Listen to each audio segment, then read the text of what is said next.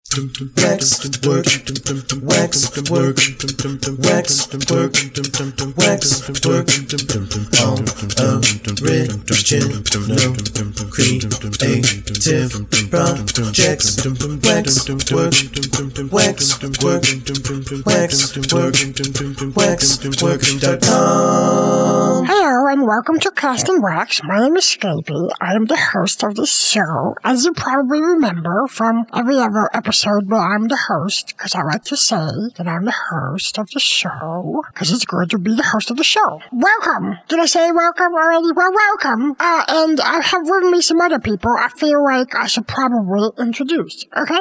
This, first of all, most important, is Jordan Robot. He's a robot who sort of sounds like Jordan, and he looks like Jordan too. Hello, Scapy. I am the Jordan Robot. Thank you for having me on your show and in your life. Oh, you're very welcome, Jordan Robot. It's really my pleasure because you do give me a lot of nice things, like most food, which is good. Also, you can electrocute people and beat people up. All of these things are good. All of these things are good. Well, I don't know how much I agree with that. Well, you don't get paid to agree, but this is Frank Allen. He's basically like a big pain in the butt. No, I'm not a big pain in... No. Look, Frank Allen is my name. I'm a serious journalist, a serious reporter, interviewer, debate moderator. I have a lot of talents. And I would, again, remind everyone that, while I am on this podcast right now, I would be happy to take a serious paying gig to do these things in a better capacity elsewhere. Okay, Frank. Very unlikely that anybody would want to do that. But it's possible that they would want to do that,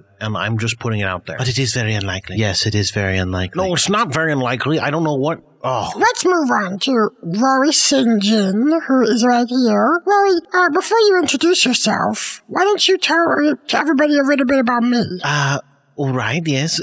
Scape is the host of the show, as he's established. He's a cat. He belongs to a gentleman named Jordan D. White, who used to be on this show for a while, and now he's no longer on the show. No, but tell him about how good I am.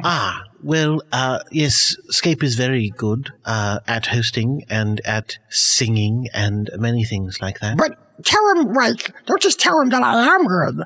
Tell him, how good, how describe the goodness. Right, yes, of course. Rory, you don't have to do that. Don't listen to him. Rory does have to do that. Yes, you do have to do that, Rory. You do. No, he doesn't. It's degrading, and I don't think he should have to. Well, you're not the host. Rory, please describe my goodness. Thank you. Well, it's very, it's very great. It is a large quantity of goodness. Yeah, but what's it like? It is very much like one of the better things that goodness could be like. I don't really understand what I'm supposed to be saying. Describe, okay, let's talk about how good I sing, right? How good do I sing? You said good, but talk about it. This is so ridiculous. This is not ridiculous. This is important. Yes, this is important, Frank. Rory, please. I would say that your singing is fairly exquisite, right? And if your singing were to be compared to a type of food, it would be chicken moist food. Yes, that is correct. Yes, I would agree with that 100%. If you could eat my singing, it would definitely be chicken moist food. Yes, because it's so good. Yes, that was the implication. Yes, it would be so good. Well, for cats. Well, for everybody. Well, I don't eat chicken moist food. Well, but you should. Because it's very good. Yes. Rory, you don't have to tolerate this. This is ridiculous. Look, everybody. Let me tell you something. No, let me tell you something, Frank Allen. I listened to the show, not last week, but the one before, because there was no show last week. Yeah, and why was that? I'll get to it. What I was saying is, I listened to the last show, and you were talking to Rory St. John while I was singing. You were conspiring against me, okay? So I don't want to hear any guff from you. Okay? Frank Allen? No, look, Scape, this is a podcast that's made up of four people. It always was. We've always been argumentative. I don't know if you've noticed. No, I've noticed. Okay, good. So even when Jordan was here, we would argue about things. We all have free will. We all have our own minds. No, you all have my minds because I have your... I don't know. Look, I'm the host, so when I say do something, Rory has to do it. And also, guess what? You have to do it, okay? That's absolutely not true. Yes, it is true. Watch this. I'll show you. Okay, I'll demonstrate. Frank Allen, do a dance. No. Oh, really? You won't do a dance? That's very interesting. Robot, Do it. Initiating Frank Allen coercion techniques. What is this? What's all this about? Now, you see, Frank Allen, the robot now has your arms and legs gripped. So, if I say Frank Allen dance... Frank Allen dance. What? No, stop. Wow, that hurt. Don't move me around like that. See, now you have to dance. When I say you dance, you dance. And so when I say Frank Allen, tell me I'm good. I don't want to tell you. Are kidnapping me. Physically manipulating my body without my permission. Tell me I'm good, Frank Allen. I'm not going to do that. Frank, perhaps it's best if you just tell him that he is good, actually, because... Scapey. I will tell you that you're good. You are very good. You are a very good Scapey. You know, you don't need Frank Allen to tell you that. I can just tell you that. Yes, Rory. Thank you. I know I'm good. I actually already knew that I was good. The robots can tell me that I'm good, and I know you tell me I'm good too, but I just want to hear Frank Allen say the words that I am good. Well, that's not going to happen. Robot, why don't you bend him in half? How about that? Ow! God, stop it! Please. Just say the words, Frank Allen. Okay, you're good, Scape, you're good, you're very good, Scape. Thank you, Robot, please, just let him go. No, don't let him go. I almost let him go. No, don't let him go. Oh, no, of course not. No, just stop, don't hurt him for a while, and I'll tell you if I need you to. That sounds good, Scapey. It is good, I am very good, I'm a good host. You are a good host. Speaking of which, you probably are wondering why there was no show last week, because especially since I was like, it's all coming your way on May 11th. And then May 11th came along, and it's like, it's not all coming my way. What happened? Well, now it's all coming your way on, it's all coming your way on May 18th. That doesn't sound as good, but that's the truth. Basically, I was sleeping last weekend. I didn't feel like waking up. I was just tired. That is very professional. Oh, really, Frank? You better not be telling me sarcastic thing, because Robot will be ready to bend. I am ready to bend. No, I'm not being sarcastic. Actually, look, that's actually very professional, and I very frequently will cancel gigs just because I'm tired. No, that's true. I also heard that Ed Sullivan almost canceled on the Beatles because he was tired. He didn't, because he woke up. That sounds like you're lying, Frank Allen. No, I'm not lying. No, ask Rory. Rory's a history expert. Yes, I am a history expert, and yes, that is absolutely true. That is absolutely what happened, yes, with Ed Sullivan. According to Wikipedia, Ed Sullivan... No, it's an alternate reality. Wikipedia only acknowledges this reality, and I'm talking about an alternate reality because I'm extra historian. I'm an extra historian. Did I not mention that before now? I am. Yes, which means I deal with the history of extra historical things, meaning extra other alternate realities, yes? Okay, well... as long as that's true, Frank Allen, you're okay. It's true. It's true. Obviously, it's true. Yes. Why would I lie about that? Okay.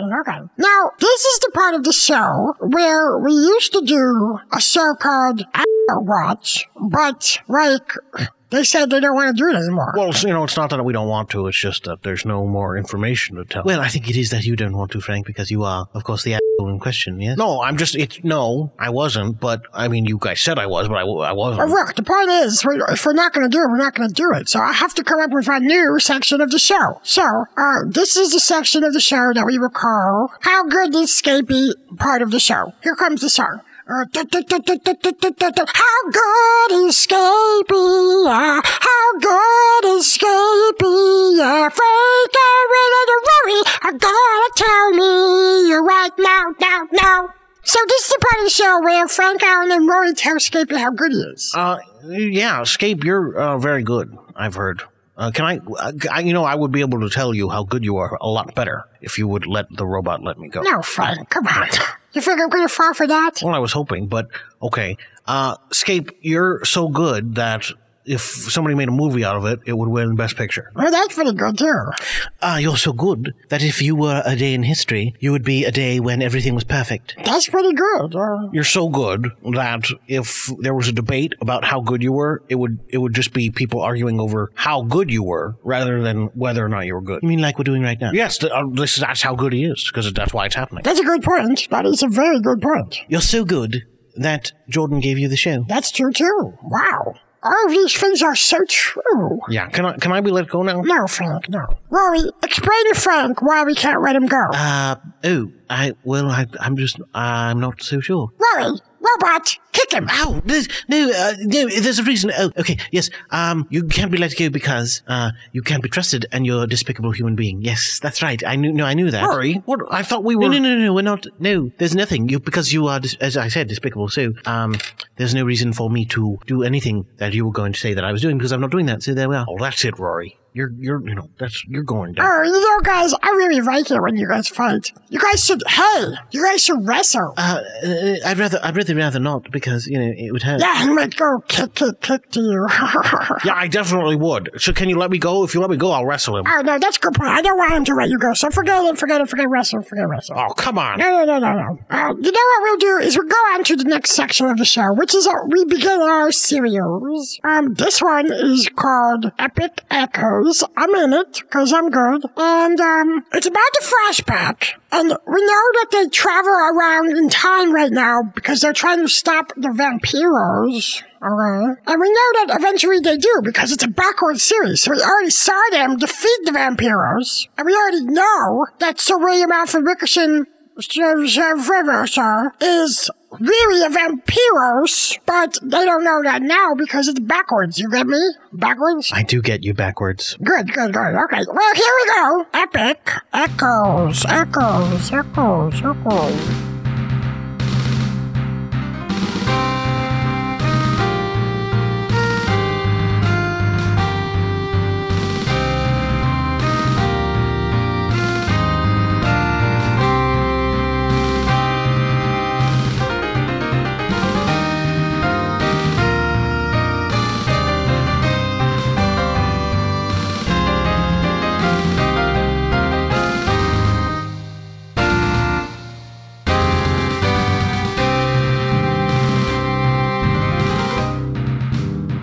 Epic Echoes, the Backward Series. Season 3, Episode 8, Vampiros of the Deep, by Lynn Nelson.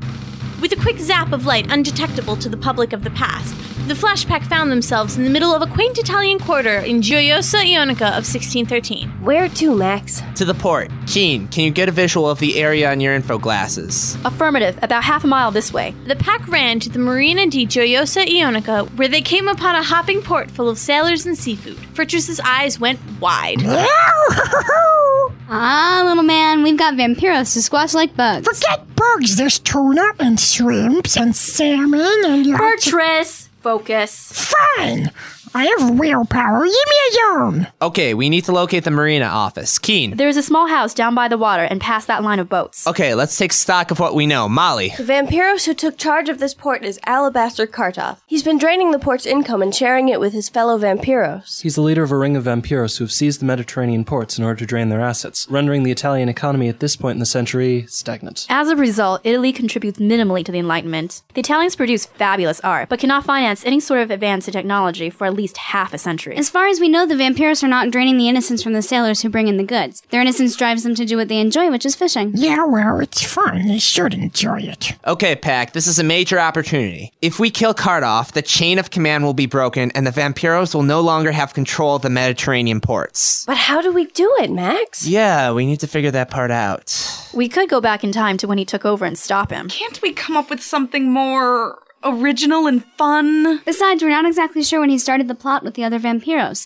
We might stop him, but someone else could take over, then we'd be hopping all over time, stopping each one of them as they took up leadership of the ports. It has to be something now. Now that the chain of command is established amongst them, getting rid of the mastermind will make the whole operation break down. Well, there are a lot of people around, though we can't be sure if they're fearful of the vampiros or if they've taken all this in stride. That's true. We don't even know if they know that the vampiros are keeping the port's income. We're going to have to take care of this without the help of the sailors. What about drowning him? Not a bad idea, Slatter, but how would we go about doing it? Well, someone would have to lure him down to the water. It's actually a great idea. We might be able to keep everyone from seeing it happen if we lure him far enough away from the main port activity. The question is, do we use my teleporter to move him to the spot on the port, Max's glamour ability to fool him into following us, or some weird lurometer that you invent out of gum and paper clips? As long as it's not my rubber bands, you can use what you like. Well, we shouldn't waste a teleport on this. And I appreciate your confidence in my science abilities, but I'm not sure what a lurometer is. Well, what would bother Kartoff enough to make him go down to the port? Get out of there! You ruined the stock! Shoo! Go away! Hey, that's not a bad idea. Fortress, what if you... Fortress? I think that's who they're yelling at. Indeed, Fortress's desire to munch on some newly caught delicacies had overshadowed his sense of duty. To the dismay of the sailors and Kartoff, the little catman found himself on his back in a huge pile of fish on one of the boats, chowing down. Keen checked her info glasses. Kartoff is leaving the marina office. Looks like he solved the problem for us. Almost. Let's go, gang. Down to that boat. The pack beat feet to the boat where Fortress was flipping about. His eyes got wide as they approached. I'm sorry, Max, I couldn't help myself. Oh, the little fishies look so delicious. It's okay, Fortress. Quiet down. You actually solved our problem for us. When I say, jump out of the boat and go with Molly and Dralis. Oh boy, okay. Good gods. Max leaned into the boat and held his hand up over a fish that was flipping around near the edge of the boat. Now! Fortress hopped out of the boat, but by the time Kartoff arrived, it looked to him as though the catman was still happily scampering about the boat. Get out of that boat, you mangy animal! Dralis! Dralis ran at the Vampiros and planted the soles of her feet into his back, knocking him over and plunging him into the water. Using the incredible strength in her legs and the momentum she'd built up running, she forced him down to the bottom of the water, mooshing his face into the sand with one foot. She was wearing a makeshift oxygen tube made of, yep, you guessed it, some gum and exactly 3 paper clips so that she could breathe while she held the Vampiros underwater. When the bubbles stopped emerging from his mouth, she resurfaced. That was incredible. We should beat it before people start asking too many questions. No one seems particularly upset. In fact, the sailors all seemed to be giving the pack a standing ovation. Thank you. Thank you, my adoring crowd. All the same, we need to get going. We need to get to the Master Archivist, remember? All right, everyone, hands. Destination 4044. In a flash of light just as undetectable as the first, the group disappeared into thin air. They reappeared in a sleek building made of glass and shiny metal. Spot on, Slaughter. Is this his library? It certainly is. The whole building. Its walls have infinite expansion so that he can continue to fill it with historical information until infinity. That's strange. What is it, Molly? I just found these in my tool belt, but I've never had them before. I've never even seen them before. They look like info glasses? But they're not. Here, there's an inscription. MPG. What could that mean? Let me see. Molly handed the catman her new goggles. He ran his paws over the earpieces and found a secret button panel on the inside of the left one. He pressed a few of the buttons and put on the goggles. Madness-proof goggles. Neat. Where did they come from? I can't tell. Let me see. Ooh, cool. We must have already reversed Italy's economic problems and helped them advance the Earth's technology earlier in history. In that reality, it seems they contributed madness-proof goggles to science. All that time and effort, and all they give the universe is madness-proof goggles. What do they do anyway? Can I see? Sure, but be careful. Okay, guys, I'm sure those will come in handy, but right now we have to find the Master Archivist and get his help. Flashback! Flashback! Keen, where is he? Down this corridor and up 3 floors. The history of Mormonia from 3300 to 3900. The pack only got a few yards down the hall before they realized they didn't have their youngest member. Jimmy! We'll figure out the madness-proof goggles later! No, it's not that. What's wrong? I can't find the map. The map of the tunnels in World War II Italy? Yeah, I must have dropped it back at the port. Don't feel bad, Jimmy. I'm sure we can retrieve it, but for now we have to go find the Master Archivist. Maybe if I just look here. Oh, for crying Dutchman. Let's just leave him. He'll catch up when he's done playing. Keen, you didn't mean that. We'll see. Max was mistaken, however, for back at the port in 1613, a flash of purple lightning struck the sky. Well, my dear, what have we here? A map! My, how useful. I'm sure the intrepid Max Thornfield will miss this. Back in the library of every archive ever, the entire pack was headed up to the 3rd floor, unaware of the unknown enemy on their trail. They stumbled into the room of the history of Mormonia from 3300 to 3900 to find a small man with his back to them holding a magnifying glass to a book. Sir? Yes, who's there? I'm Max Thornfield, sir. And this is the Flashback. Ah, yes, the flashback. I've heard so much about you. Do come in. To what do I owe the pleasure? We are on a mission to wipe out the Vampiros race, sir, and we need your help. We've been identifying the Vampiros that we could, but it's taken a lot of time to identify and kill each one. And we know we're missing the really important ones. I see. And you want access to my extensive history on the Vampiros so you can identify the important Vampiros and eliminate them. A noble and worthy cause indeed. Come, I will give you the key to my Vampiros archives. Well, gee. Thanks, sir. Think nothing of it. I'm afraid I'm bogged down in appending the recent history of Marmonia, so I can't accompany you. But here's a chip with the map of my library. You can load it into your info glasses. Follow it to the Vampiros archive room, and use this key in the door. Thanks a lot. Keen loaded the library's guidance system chip and led the pack down winding hallways and through elevators until they finally found the smooth steel door labeled Vampiros Archives. Just one room for the entire history of the Vampiros? What a room it must be. It could be expanded to infinity. All right, guys. We'll probably have to split up to find what we're looking for, but let's do it as quickly as possible. Behind this door lies the key to the destruction of the entire Vampiros race. Flashback! Flashback! Max inserted the key into the lock, which took hold of the key and turned it by itself. The large door swung open, and an excited Flashback poked their heads in. To their horror, they were not confronted with written or electro archives on the Vampiros. Instead, they found themselves in a room with holologs of all the most important Vampiros. Look out! No sooner had they entered than the holologged Vampiros began closing in on them. Luckily, Virtus knew a spell that froze holologs. I know a spell that freezes holologs. No kidding. Good thing, too. Holologs of beings are almost as vicious as the beings themselves. Why would the Master Archivist of 4044 be harboring dangerous holologs of Vampiros? There's only one reason to save holologs. To preserve the power of fallen comrades. He's one of them? Certainly not originally, but he must have been turned. You think you're so clever, Flashback? All you're doing is preserving their powers for me. I'll come down there and unfreeze them myself. Oh my goodness, don't come down here with a spell to destroy us. Try to escape, Flashback, and see if my doors let you. Virtus, what are you doing? He's on his way down here now, and thanks to you, he's probably coming armed with a Flashback destruction spell. Oh, there's no such thing. Okay, he's coming here with a destruction spell. That's true. Are you out of your tail, Fuzzbrain? You'll get us all killed. Just get behind me and trust me. Seconds later, the Master Archivist of 4044 came flying, moving quickly for an old guy, through the doorway. He pulled his arm back and hurled a beam of light directly at the pack. Virtus whipped out a small shiny object and held it up. The beam of light crashed into Virtus's object, shattering it, and rebounded toward the Archivist, knocking him to the ground. The pack watched as, within seconds, the Archivist had dissolved to dust on the floor. What in the universe was that? My magic mirror. You had a mirror that could reflect spells upon their casters and you never used it? It's one use only, see? Using it destroyed it. I was saving it for the right time. Well, that was fast thinking. I'm sorry we doubted you. But now how do we figure out what Vampiros to track down? We can't bring all those frozen holologs with us everywhere we go. No, but I can scan them into my info glasses and we can track them from there. And now that they're frozen, I can shatter them with this. As Keen scanned each hololog into her info glasses, Molly sprayed each one with her portable liquid nitrogen. She used her entire supply, but she successfully shattered each one, leaving behind only shards of the holologs and the dust of the Master Archivist. Will the Flashback successfully track down all the Vampiros? Tune in next week as Epic Echoes continues with Time After Time.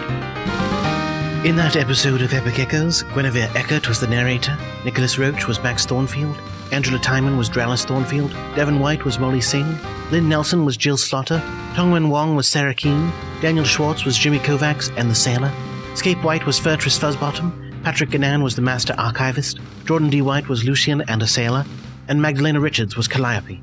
The theme song was by Michael, Temporary Card Mikowski. Thank you very much, Rory, thank you. Okay, so what else is new in the world of magical things that are good? I know what we should do. What's that?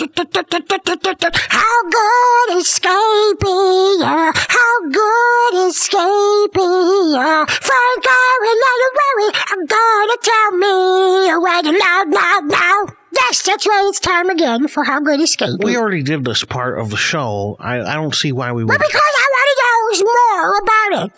Frank Aaron, does my robot not have you in its grasp? Yeah, it does, yeah. And so do you want it to experience pain to you? That sentence didn't make sense, but I don't want to experience pain, if that's what you're asking. Good, okay. So, robot, do me a favor. Yes, Scapy. Pull Frank Aaron's arm back behind him like that, okay? Yes, Scapy. Oh. Okay. That doesn't quite hurt, but it almost hurts. Yeah, I know, yeah.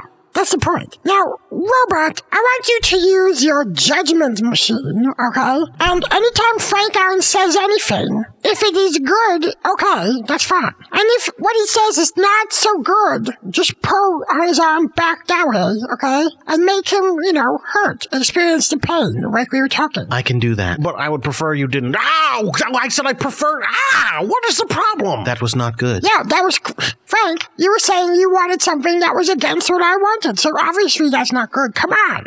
I'm sorry. Okay, apparently I can't even say that I don't. Wow, okay, I do want. I want to be. I like this. It's great having my arm back behind my back, and the pain part is almost good too. Ow, okay, it's good. It is good. The pain part is the best part. Is the best part, really? Yeah. Okay. So, I think, Rory, you guys were about to tell me how good I am, right, again? Yes, we were, I believe. Okay. You are so good that if you were a flavor of ice cream... Well, I don't really like ice cream, so why would I want to be a flavor of ice cream? No, you wouldn't, would you? No. All right. That's why. You are so good that if you were a flavor of ice cream, it would be the first kind of ice cream ever that was good. Oh! That's impressive, because there's no ice cream, all right? No, there's not. So, yes, that would be very impressive. Frank, it's going to be pretty hard for you to top that one. Yeah. It is. No, it is. You're right. Okay. Scapy, you're so good that if you were a shoe, you'd be a shoe that smelled good. Oh, Frank.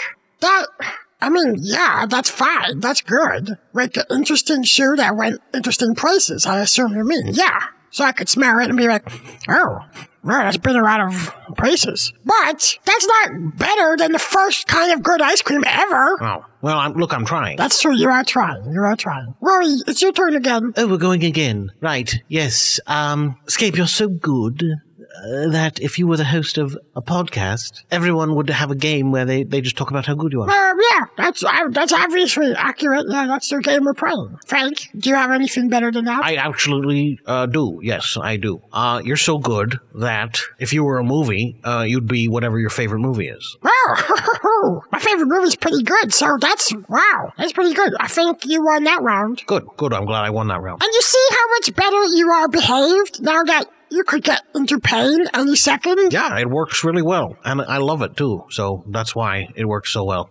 It's not because I am lying. Well, no. Because then the robot would know. The robot can tell if I'm lying? Well, I don't know. Robot, can you tell if he's lying? Not at the current moment, no. I could hook up sensors to his body so that I could tell if he was lying. Well, that's not necessary. Ow, okay, that would be so necessary. I want you to do that. I would like for you to know when I'm lying and when I'm not. Oh, well, if you would like it, then maybe you should hook him up to it, robot. I shall. Oh, while you're doing that, perhaps I could play some Days in History, Escapee? Would that be all right with you? Of course, I'm not deciding that. I'm asking if I may play some Days in History. Oh, yeah, sure, I don't care. Go ahead. Right, well, this is another week where, there are 2 weeks worth of This Day in History, but again, I only did one, Where Are They Now in History, summarizing what happened for both of them. Here you are, and enjoy. Hello, and welcome to This Day in History. My name is Rory St. John on WHRW Binghamton. Did you know that on May 11th, 1987, Klaus Barbie, the former Nazi Gestapo chief of German-occupied Lyon, France, goes on trial in Lyon more than 4 decades after the end of World War II. He was charged with 177 crimes against humanity. And finally, crime number 177, dumping your motor oil down the drain. How do you plead? God damn it! That is a crime? Yes, indeed, sir. You should have been taking your motor oil to a recycling facility and not dumping it down the drain for others to drink when it is in the water supply. How do you plead? I did not know this was a crime. Where are these recycling centers? Guilty. Next. He was, of course, found guilty and sentenced to a very, very, very many hours of community service and death. This is This Day in History on WHRW Binghamton. Hello and welcome to This Day in History on WHRW Binghamton. My name is Rory St. John. On May 18th, 1980 at 8:32 a.m. Pacific Time, Mount St. Helens, a volcanic peak in southwestern Washington, suffers a massive eruption, killing 57 people and devastating some 210 square miles of wilderness. Oh my god, there's been an explosion! Holy crap, the volcano's erupting! Run! Everybody relax. Why don't you sit down and stretch first before... Are you out of your mind? Lava! We have to escape as quickly as possible without warming up our muscles! Charlie Horse! Hold on a second. I think he's got something, because shouting certainly isn't solving this situation. Yes, it is! Okay, you've won me over. Ah! Come on! Oh, God! Ooh, ow, my legs! Oh. Shin splint. I'll have to limp away from the lava. Well, I'm feeling pretty good, guys, so I'm just gonna keep on running, alright? I'll catch up with you later. Wait for us. You're a jerk, but so well exercised. I die. Sadly, the 57 people around who didn't warm up before running did all pass away. The majority of the citizens, though, did proper warm-up exercises and were able to run without making their muscles explode. Make sure you do the same whenever exercising in any way. This is This Day in History on WHRW. But don't even finish that thought. There's more. My name's Rory St. John, and this is Where Are They Now in History on Cast in Wax. The truth of the matter is that the soul of the infamous Nazi Klaus Barbie, incensed at all the community service it had to do, traveled around the world, terrorizing everyone. It would dump liters and liters of used motor oil directly into the water supply, rather than taking it to the recycling places where it absolutely should have gone. Only one man stood in his way, and that, of course, was the time-traveling genius, Thomas Alva Edison. Edison tracked Barbie through time, but it wasn't until 1981 that his plans came to fruition, and he was able to stop the Nazi once and for all. He used a voodoo machine to perform an ancient technological voodoo chant, which reincarnated Barbie into the body of a small baby. Then, taking a page from the ideas of the great Lord Xenu, he put that baby just outside of Mount St. Helens, dropped a hydrogen bomb inside the mountain. The baby was, of course, burnt alive, but like Xenu before him, he collected the souls of all those killed and made them watch training videos that showed them that you should, in fact, exercise before running in order to become limber and, not get a cramp. So remember, exercise before you run and recycle your used motor oil. This is Rory St. John on Where Are They Now in History on Cast and Wax. Rory, I gotta say, what's with all the Thomas Alva Edison stuff?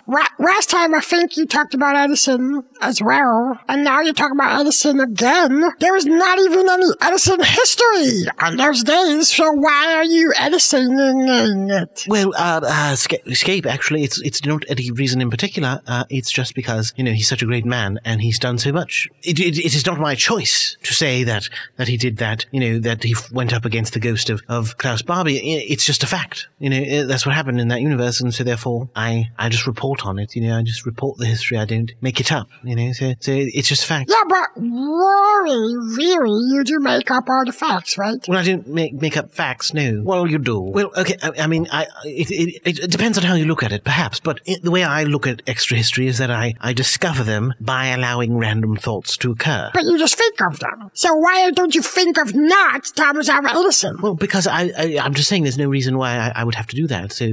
Whatever, dude. Whatever. So, Frank Allen, what did you think of this day in history stuff? I thought it was lousy. Okay, I thought it was good. Why are you... that was a lie. Yeah, Frank, what's the point of saying things if you're going to be lying about them? So I don't want you to tell me lies. I just want you to tell me truths that I want to hear.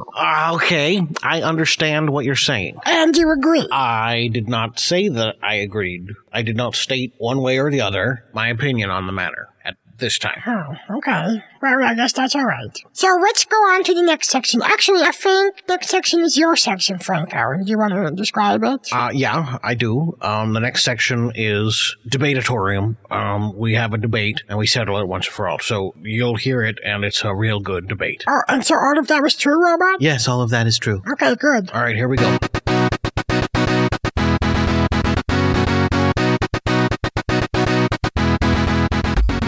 Hello and welcome to Debateatorium 2007. My name is Frank Allen. For those of you who don't know, Debateatorium 2007 is a show in which we debate important and hot-button issues, and hopefully we solve them once and for all so that you can stop worrying about the things that you are already worrying about. Mr. Allen? The hot button's been disabled. No, the hot button is, it's the same temperature. All right, here we go.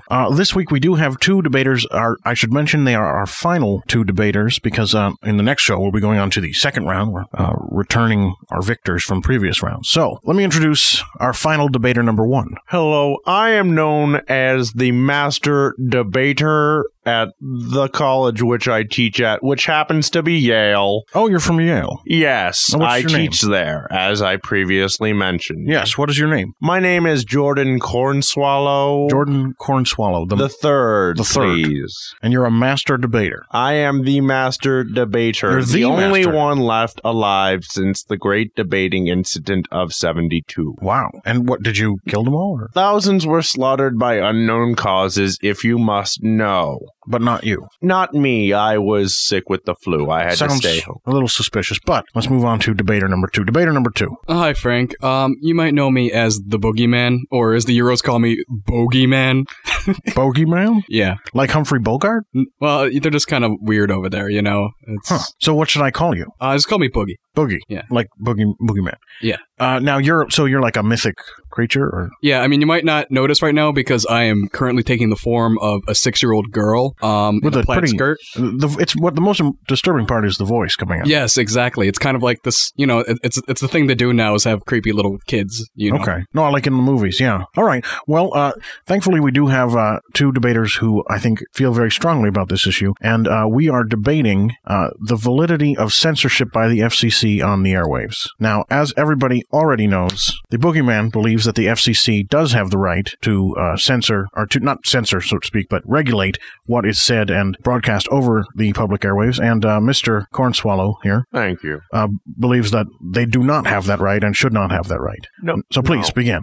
They should not have that right, sir. And as previously stated, I am a master debater. I already know what should and should not happen for this great country. You should just back down now. Save yourself time. Wait, are you just basically saying your argument is that if you're on that side, it's right? Pretty much, sir. Yes.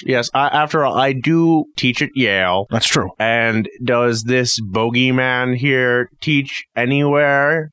No, but it was rhetorical, of course. I already know. And if you showed me that you taught somewhere, I could easily discredit them. The fact of the matter is, the FCC, if you must know, I do, doesn't serve any purpose for anything really, except to make young teens want to smoke and do bad things. What?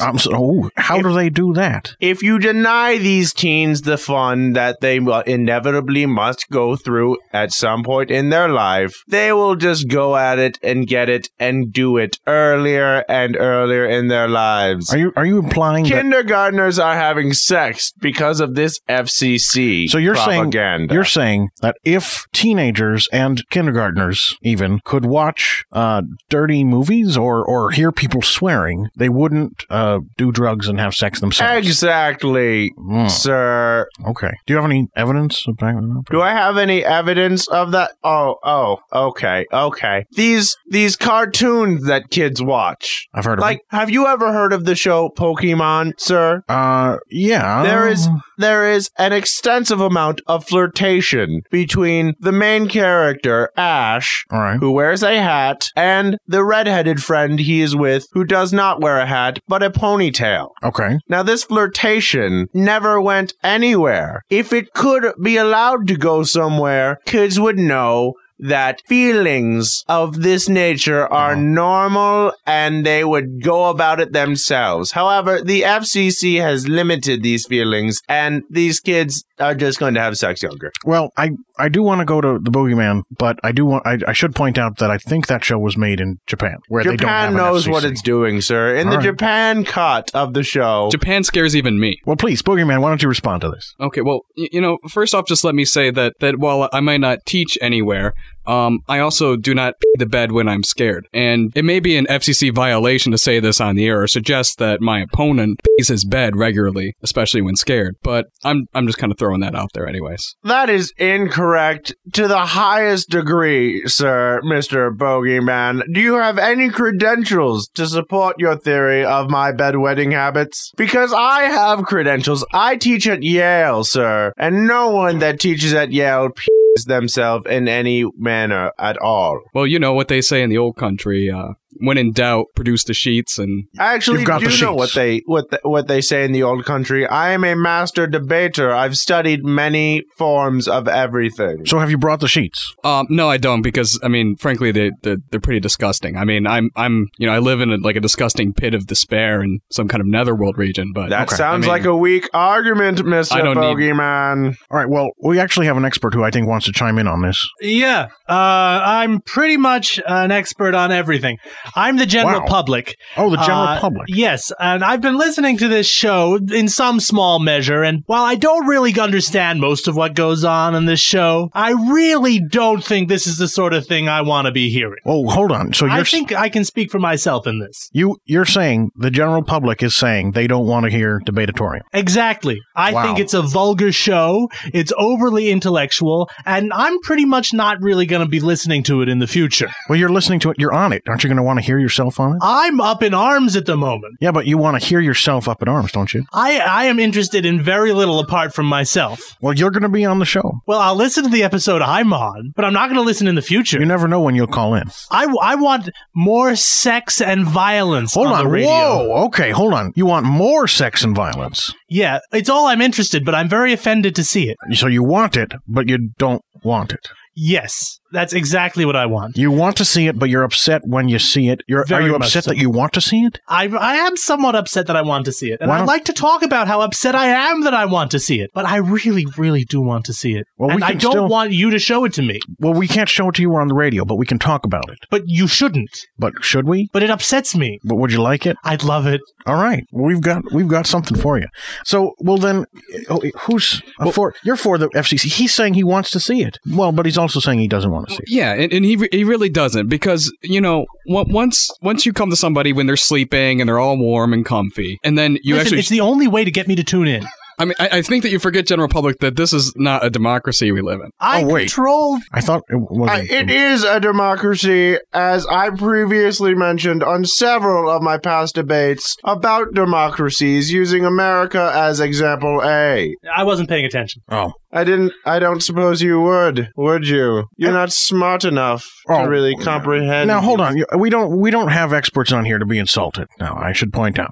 I'm just simply stating fact. Oh. It's what I do. I'm a master debater, as previously mentioned. Okay, well, general public, I'm a little unclear on whose side you're on this debate. Are you looking at this black and white? If you are, then good. I want you to take a side. Then I'll tune in. I want you to take a side. In the they debate take sides. Of black versus white, black always wins. No, hold on. We don't. Common knowledge. This is true. The powers of darkness always prevail. It's a different debate. Then white wins. Different debate. Look, poll me. What do you want my opinion on? Do you think the FCC should control what is said and done over the airwaves? Absolutely they should, because if I get what I want, I'm not going to be listening to anything intellectual to expand my mind. I'll just tune into the things that I want to see. But you just said that this was too intellectual. This is absolutely too intellectual. Do you think I'm going to want to listen to this in my spare time? Well, All right. Mr. Boogeyman, you wanted to say something about this, I think, didn't you?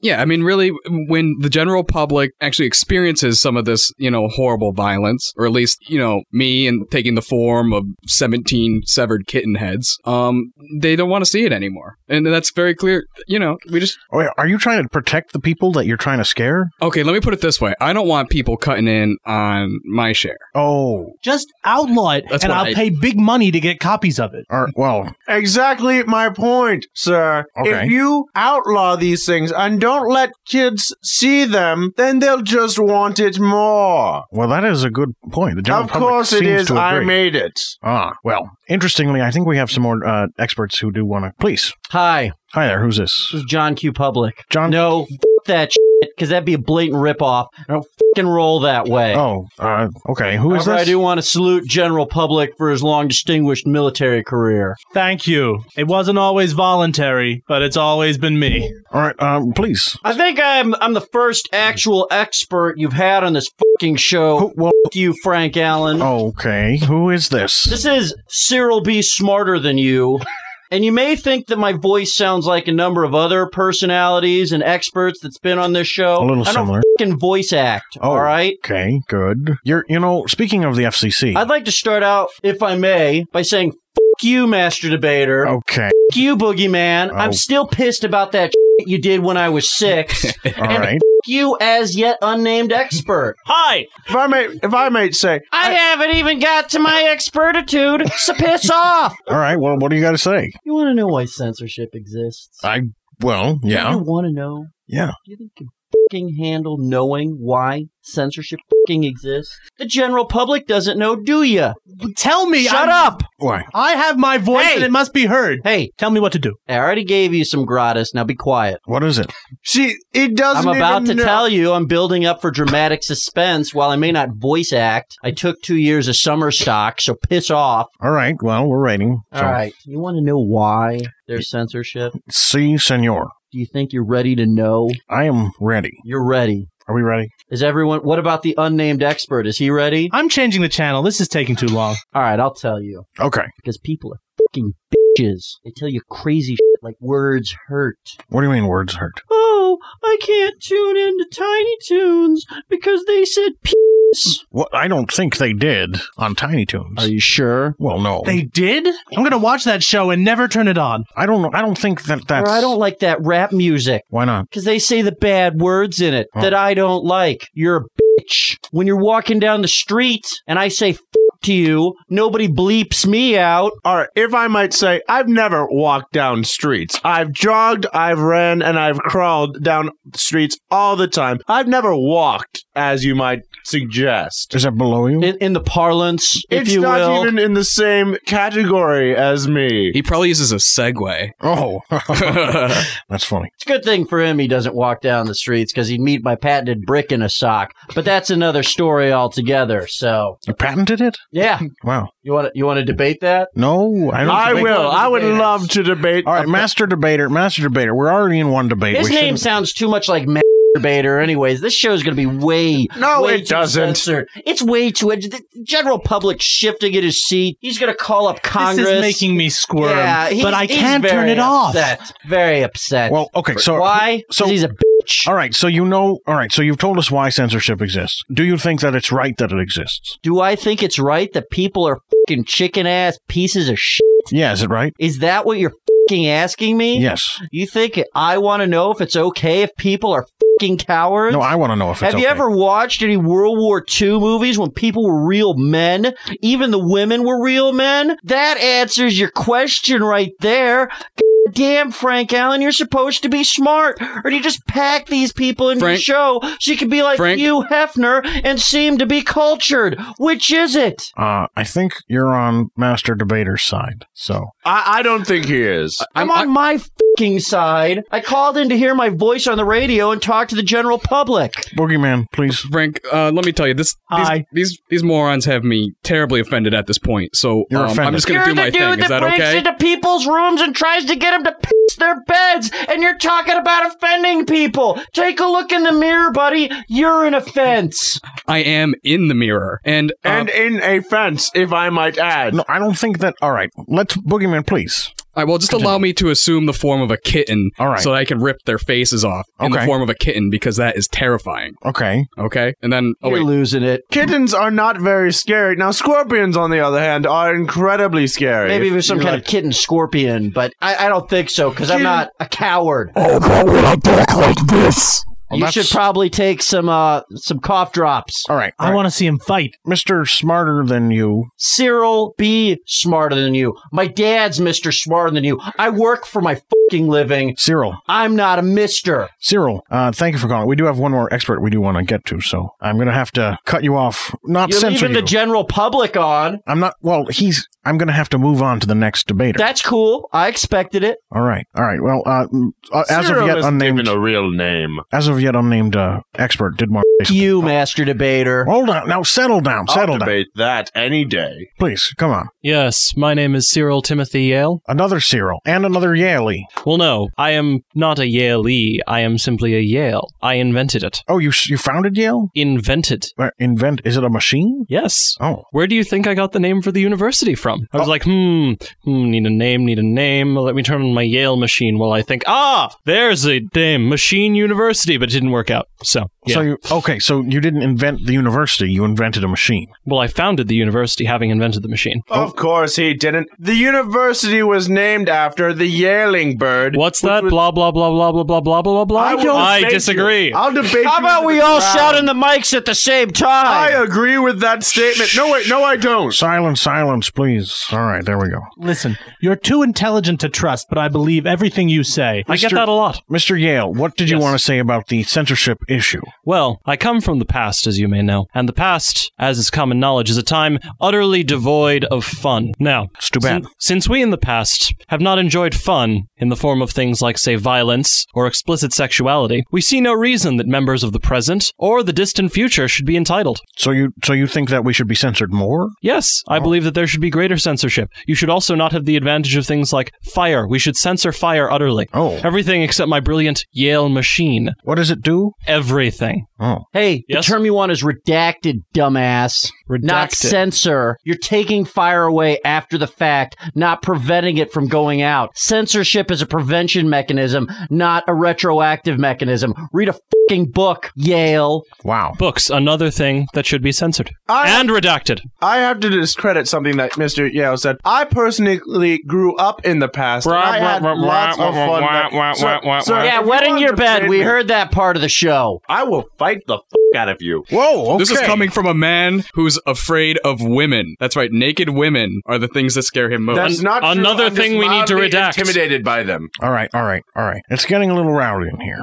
Let's all watch our now language. we're getting some real fucking television. That's what I'm saying. We're on the radio. We are on the radio. Well, You're incorrect. All right.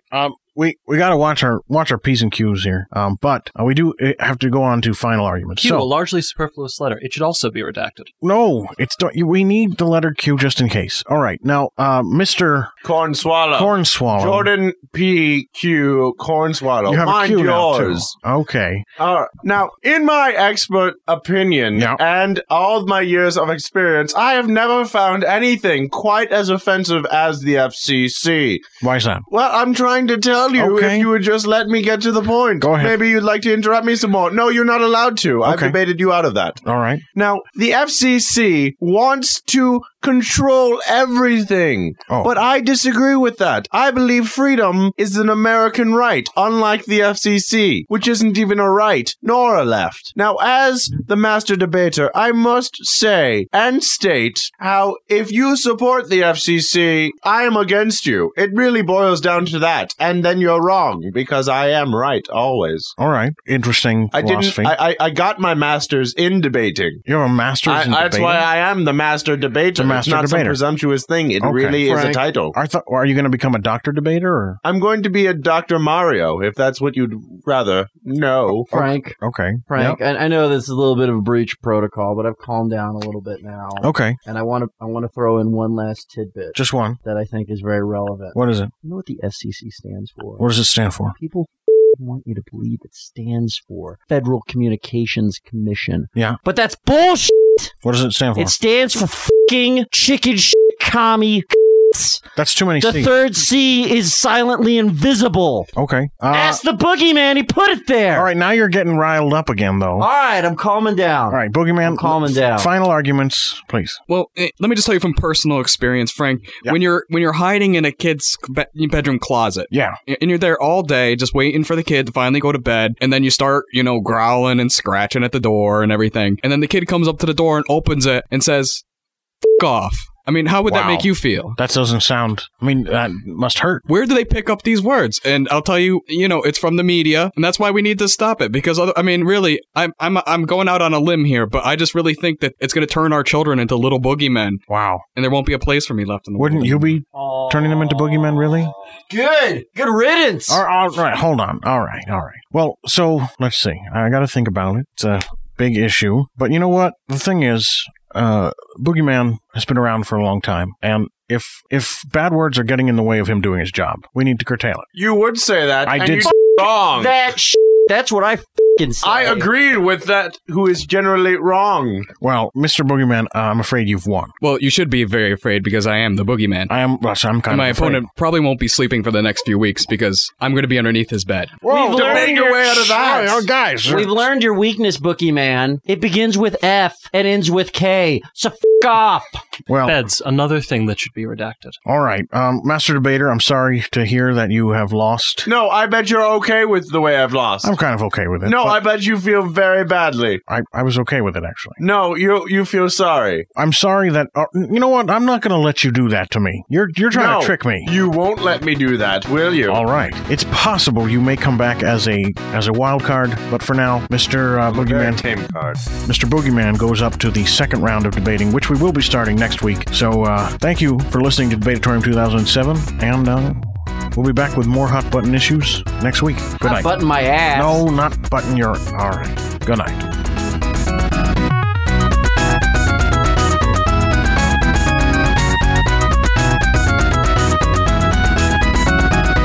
That episode of Debatorium featured the voice talents of Frank Allen, Charles Berman, Aaron Freakin Gold, Patrick Gannan, Daniel Schwartz, Elijah Weberhan, and Jordan D. White. Thank you very much. And thank you very much, Frank Allen. Didn't you think that was a great episode? Did you think it was the best part of the show? I have an opinion, but I don't want to express it. Well, I ordered you to express it, so now you have to. Go ahead. I thought that episode of Debatorium featured two debaters. Well, yeah, but what I want to know is, did you think it was better than stuff with me in it? Oh, can you just have a robot twist my arm? Because it's going to happen. Okay, twist his arm. Oh, okay. Thank you. That hurt. Well, now it's time for my section of the show called Scapy Stories.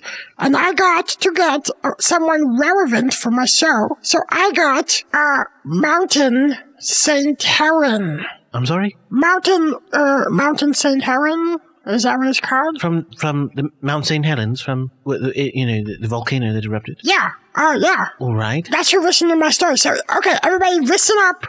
This is going to be scary, okay? I doubt it could be more scary than getting my... Okay, it's going to be scary. Okay, that's a lie, yes. Oh, let's listen to it, please. Thank you.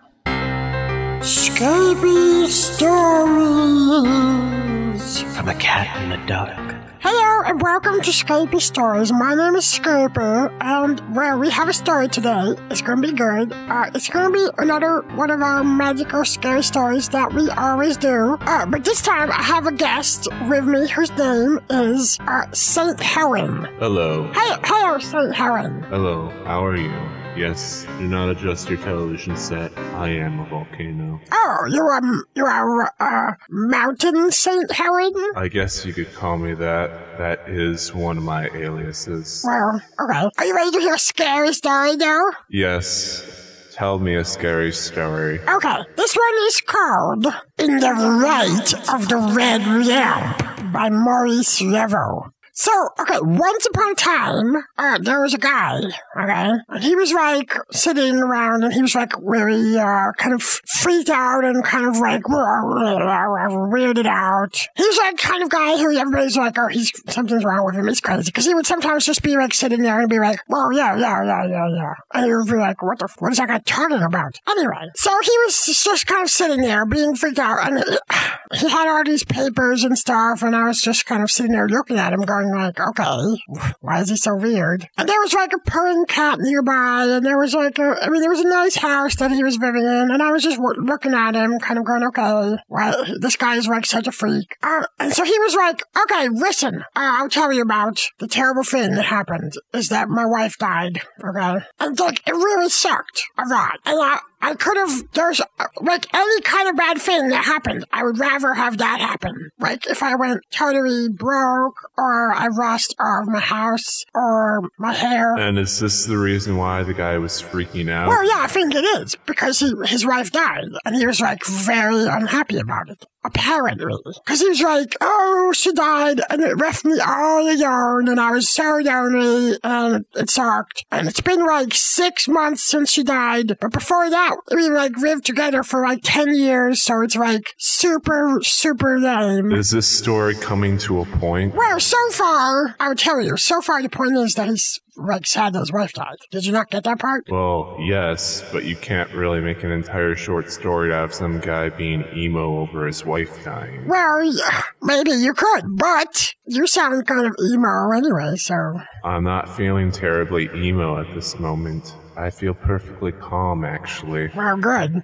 So you can appreciate that this guy was upset. No, not really. Well, look, he was upset, okay? So just forget it. The point is, he's like, I'm upset. And he's like, oh, you know, it was terrible. It would have been, at least if I had known it was coming. And I was like, I thought she was sick for a while. And he was like, nope, she wasn't. It was like really sudden. It was like over the course of 2 days, all of a sudden, sick. And the doctors were like, we don't get it. And then she was like dead, basically, is how it went. And that is the whole story? No, that's not the whole story I'm telling. That's the whole story he was telling to me. So you have more then? Yes, I have more. Okay, yeah, I will continue now. Well, actually, he had a little bit more too, because he was like, oh, now I'm super lonely, and I walk around all day kind of going, oh, I'm so lonely, and I look around the house for things that used to belong to my wife, and I find them, and I'm like, oh, this pen was hers, oh, this plate was the plate she used to eat off of, oh. And I found this veil in my pocket, and I was like, oh, she gave me this veil because she was not feeling like wearing it for a minute, and I put it in my pocket. And sometimes I would pretend that I could still smell her on it, but I really can't. I'm just kidding myself, really. Because there's really nothing left. There's nothing left but me being sorrowful and being sad all the time. That's all that is left in my heart. And hey, did you know something else? And I was like, what? And he was like, well, when she died, my wife... Did you know she died? Well, the day that she died, I went in and I took her picture after she was dead. That's a little creepy. Well, it is a little creepy, actually, yes. That is true. That's kind of what I was thinking. I was kind of like, okay, a little bit skeeved out. Is there anything interesting or unique about this story? Because there are a lot of stories in which someone loses someone important to them, and then there's usually something else associated with the story. Like Batman. He loses his parents, but that's not the end of the story. He uses the experience to become a crime fighter, and it becomes more interesting. Does this guy become a crime fighter? Well, no, but his wife did die. And that's it? Well, he was a guy in the story. He was a guy that I know, so that's pretty sad, too. I could tell a lot of stories about people I know. Well, usually ends with them getting burnt in lava. And they end up losing their lives. But those stories aren't really that interesting. Well, this guy did not burn his wife, okay? That would be, like, jerky to do. But what he did was, we don't even know how she died. The doctors don't know, okay? So, all right. The point is, he was like, I took a picture of her dead. And I was like, okay. That's good. And he was like, yeah, that was weird, because you'd think I would be freaked out and, like, crying and stuff, but I instead took a picture. And I was like, okay, so where's the picture? And he was like, well, I've been a little too freaked out to develop it, duh. He did that, and then it freaked him out? That is pretty weird, man. Well, it's very freaky. Did you never do anything where you were like, oh man, why did I do that? There was that time I burned all those people in lava. I kind of regretted that later on. Well, then you know how he feels. You were probably like, if you had a picture of yourself burning people, would you be like, oh, just develop it? That's kind of sick. I wouldn't take a picture of myself erupting and burning people. That's really sick, man. Well, you couldn't because you were busy burning. But this guy took a picture. So look, he didn't burn his wife. Is what I'm saying. He did not set her on fire. She just died. It was sad. Is there any more point to this story? You've been recycling the same point now for the past 10 minutes. Yes, there's more point.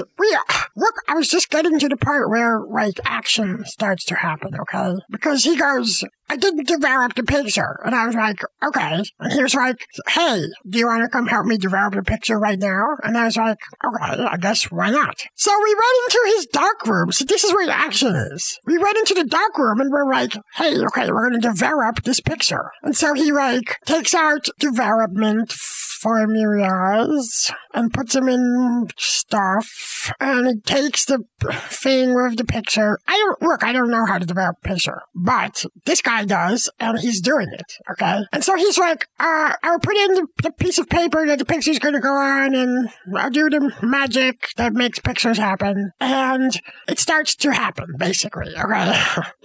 And by the way, just so you know, when you go and develop a picture, it has to be dark, and there's like a red light. That's why the story was called that. I thought it was going to be a story about prostitutes, honestly. Well, that's insulting to this guy's wife. I didn't imply his wife was a prostitute. I just took Red Lamb to imply prostitutes. But there's only 3 characters. Me, him, and the wife. If you're not saying he's a prostitute, I'm not a prostitute in the story, so... I didn't know if a prostitute would get involved later on in the story. Well, I will spoil the story for you. There's no prostitutes. This is not exactly the best storytelling in the world. You're already spoiling the fact that there are no prostitutes in the story. Okay, fine. Maybe there's prostitutes.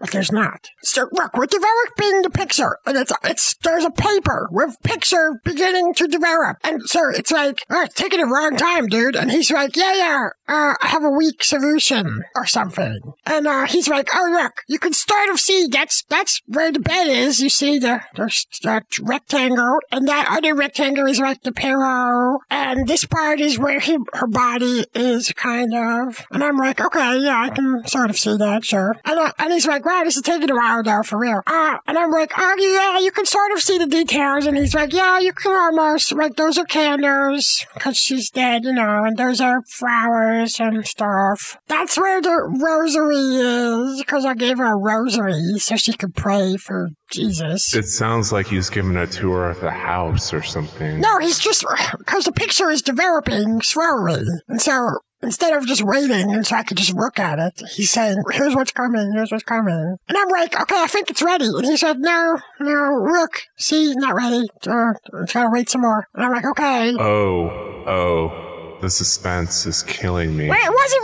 ready. What do you want? No, the suspense is really killing me. Can't you tell? I can tell you that it wasn't ready. So we were waiting a little bit more. And he's like, oh yeah, almost.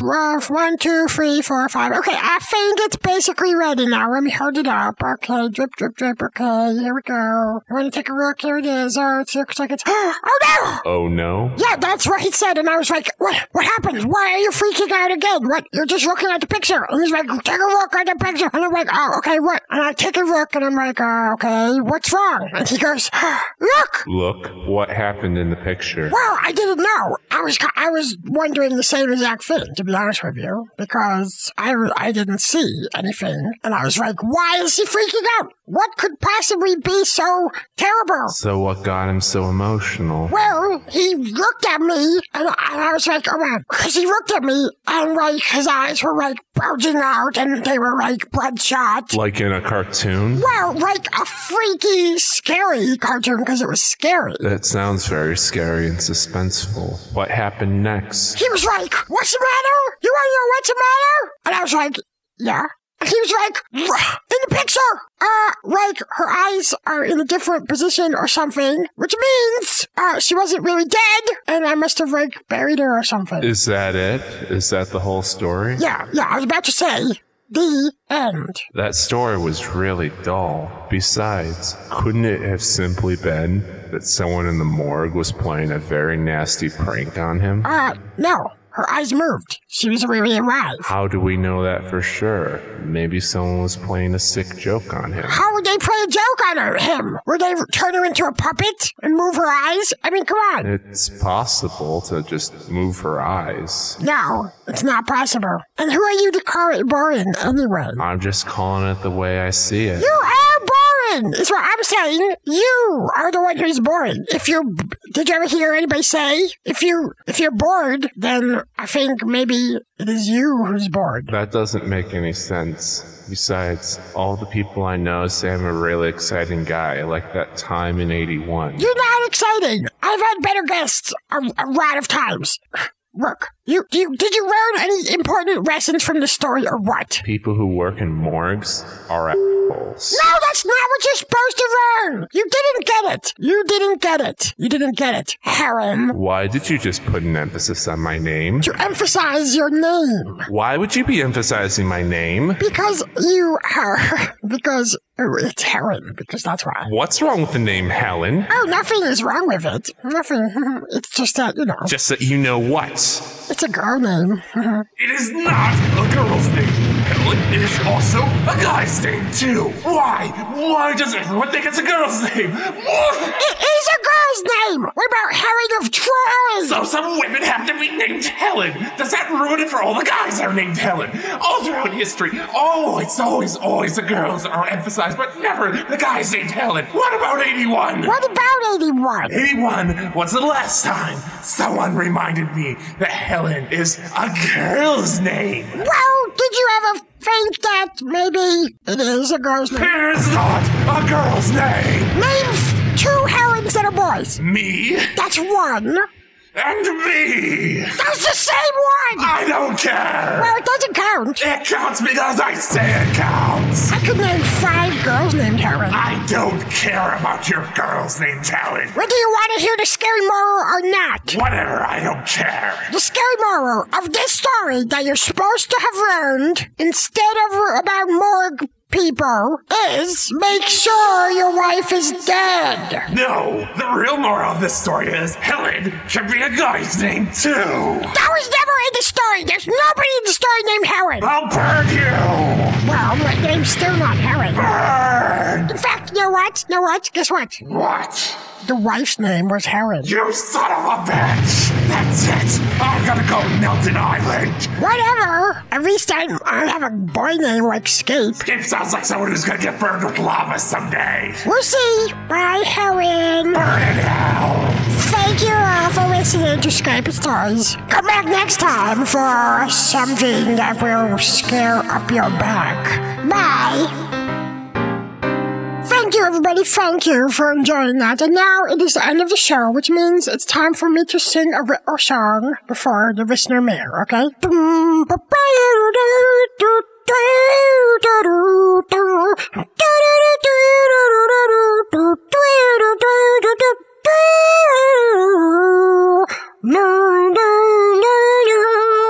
Scapey is the heart of the show. Scapey, I never want you to go because you're so cute and so funny and so great as well. You're so good and so wonderful. I just want to smile you cause you're cute, cute, cute, cute, cute little kitty of mine. Oh, cute. Cute, cute, cute, cute little kitty of mine. That's you, yeah. What? Okay, the robot is making me clap. That was good. Yes, it is good. Very good. So it doesn't matter. It's good. Very, very good. Thank you very much, Skate. Thank you, everybody. Thank you. Did you like that song very much, Rory, for years? Yes, no, absolutely. I thought it was a wonderful song, actually, yes. It could be a pop hit, perhaps. And Frank, did you also enjoy that song? I would prefer to remain silent, actually. I have the right to remain silent, right? If you were arrested, I guess. Okay, well, can we just pretend that that's what happened? Okay, sure. Anyway, let's get to the letter. We got one letter, and it's very long. Okay, so, Jordan Robot, would you read it for me? Yes, I would be happy to. Frank Allen, you must hold the letter for me so I can read it. Okay, there we go. Yep. Here you go. Read it. Rory, I, Thomas Alva Edison, have heard your pleadings and implications that I, Thomas Alva Edison, return to your mother and make her my, Thomas Alva Edison's wife. Let me, Thomas Alva Edison, assure you nothing could make me, Thomas Alva Edison, happier. Oh my God! Is this real? Yes, it's a real letter that we really got. Go on, Robot. Go on. But perhaps, Rory, it is I, Thomas Alva Edison, who must apologize to you. For when I, Thomas Alva Edison, first embarked on a quest to dissolve your parents' marriage and seduce your mother, there were no honest intentions in the act. Indeed, when she accepted the invitation to dinner, I, Thomas Alva Edison, pulled out all the stops, using contacts in the finest haberdasheries and botanists, to devise the ideal combination of flowers and suit to wow her. The most expensive restaurants and the most excellent menus and vintages were hers to choose from, and the conversation boiled over with witticisms, compliments, anecdotes, and flashes of emotional vulnerability, ideally designed to entrap and arouse her. When, emboldened by wine and flushed with feminine excitement, she propositioned me, Thomas Alva Edison, with that first night still young, it was clear that I, Thomas Alva Edison, was victorious. How foolish I was, for as we clumsily shifted to the back seat of the car, so little changed, Rory, from when you were a child riding in it yourself, and began to disrobe one another, a strange new feeling came over me, Thomas Alva Edison. The look of youthful hunger in her eyes, the taste of her full lips and eager seeking tongue, the heaving of her ample bosom seemingly untouched by age, the tender softness of her naked skin. I, Thomas Alva Edison, found myself engorged, not by thoughts of revenge, but by pure animal desire, and as we became joined in primal, lustful embrace, the giving and taking of pleasure flowed together in a climax of mutual satisfaction, such as would shatter the mind of inexperienced lovers. As your mother slumped against me, Thomas Alva Edison, exhausted and radiant in afterglow, I, Thomas Alva Edison, knew she had captured my, Thomas Alva Edison's, heart. Well, that's really wonderful. I mean, I could do without the graphic descriptions, but I'm very overjoyed that No, it's not done yet. There's like a lot more. All right. And so our courtship began in earnest. Trips to London for concerts, tea with God at his God fort, ice skating in the frozen oxygen lakes of Vega. Both romantically and sexually, the two of us were each ensorcelled by the other. We were like children again, exploring the strange new world of infinite possibility. Her body became as familiar to me, Thomas Alva Edison, as my, Thomas Alva Edison's, laboratory in Menlo Park. And as in that haunted place, I, Thomas Alva Edison, forsook sleep and comfort to lavish new inventions of pleasure upon her. And as she did in your school days, Rory, she spared no tenderness or care to please me, Thomas Alva Edison. We both felt a completeness unknown to us, true soulmates perfectly suited to union. My, Thomas Alva Edison's, proposal of marriage seemed natural, and her acceptance no surprise. You can imagine my, Thomas Alva Edison's, excitement, Rory, at the thought of your mother telling you, for what had been hatred was transformed by a chance to see you through a mother's eyes. Having explored the wilderness that bore you, having perused pictures of your childhood, having made tender love in the room that was your private sanctum in the salad days of university, I, Thomas Alva Edison, came to love you as she did, with a parent's unconditional adoration. How painful, then, to learn that you saw only treachery in my romance and could not allow true love to run its course. My, Thomas Alva Edison's, despair was overwhelming. Your mother tried desperately to comfort me, Thomas Alva Edison, but the schoolgirl outfits and costumes of latex that had so delighted now held no pleasure. But as any father wants only what will make his son happy, I, Thomas Alva Edison, honored your wishes and abandoned your mother mere weeks after announcing our engagement. Broken-hearted, I, Thomas Alva Edison, threw myself into my, Thomas Alva Edison's, former first passion, but no invention or spell could fill the void your mother had left, and that your rejection prompted. I, Thomas Alva Edison, was alone. How delightful, then, to hear your pleas, to know that your mother's love means as much to you as it does to me, Thomas Alva Edison, though of course the intimacy she and I, Thomas Alva Edison, have shared would be beyond inappropriate for you and she. Of course I, Thomas Alva Edison, accept your apology and have hastened back to the woman we both love. I, Thomas Alva Edison, am proud of you, Rory, and now am proud to call you my son. I, Thomas Alva Edison, look forward to seeing you at the wedding, along with Frank, Scape, Boo, Real Jordan, and Real Jordan's wife, Devon. At your mother's insistence, no robots may attend, and for this the Jordan robot is hardly apologized to. But I, Thomas Alva Edison, feel your mother's eager lips upon the back of my, Thomas Alva Edison's, neck, and so will bid you the fondest of farewells for now. Do have a lovely day. Your loving father, Thomas Alva Edison. Oh, what is that all about? What a jerk! Thomas Alva Edison, you're a jerk! What? No, Scape, no, he's wonderful. This is great news. This is wonderful. This is beautiful news. This is a good thing. No, he said I can't bring Jordan robots to the wedding. That's all right. Look. It's not a problem. Scape, I will figure out something, just because we can't bring Jordan robot to the wedding, but that's not a problem. Look, I really don't want to do anything to get in the way of this wedding. It means a lot to me, my mother, and, they're going to probably have lots of disgusting, filthy interactions, but it's all right. This is a good thing, and my mother can be happy, and she will talk to me again, so I will be able to hold my head high as a good son once more. But if Jordan robots can't go, how am I going to get moist food? I'm sure Thomas will give you moist food at the wedding. Oh, okay. So Jordan robot, you don't care, do you? I am not programmed to care. Okay, then it's okay. So that makes you really happy, Rory? Yes, that makes me very happy and a little nauseous, but mostly happy. I would say happiness is the prime emotion right now. I will probably lie down for a while after the podcast is over, but generally speaking, I am quite happy, generally speaking. You do realize this means that he's won. Thomas Alva Edison has won. I'm sorry? Well, not only did he get you to apologize for wronging him in the first place, but he made you beg him to have sex with your mother, basically. No, That's not. I mean, I didn't literally, but essentially, you did. I mean, basically, you did. Well, what's your point? He's won. He's beaten you pretty thoroughly. Perhaps. You really think that was what he was doing? No, I mean, maybe he really loves your mother, but he did beat you pretty soundly. I suppose he did. Yeah. Okay, this is getting really boring. Let's end the show, I think, so I can go eat my food. Thank you for listening to the podcast. Next week, I'll be back in the podcast. Frank Allen will be more behaved. We will talk more about how great I am, I think. And Rory will do whatever Rory does. I don't care. The point is, thank you for listening, okay? Toodaloo, everybody. Bye-bye. Waxwork.com wants to introduce you to its newest project, the Wax Burger. It's 1/4 pound of beef digitally fried and served up to you exactly as you order it. Just click on Download Burger and you'll discover that the best burgers are not ordered in restaurants, but on the internet. But remember, there are no kids' meals at Waxwork.com, so parents, be cautious. Can we go to Waxwork.com? Maybe when you're older, kids. Aww. Each of our projects is made especially with the FDA guidelines for nutrition, for a healthier you. And if you act now, you can get one of our combo meals, one Wax Burger, and your choice of sides, including cereals and poetry. Waxwork.com, all original, creative beef products. On the next episode of Cast in Wax.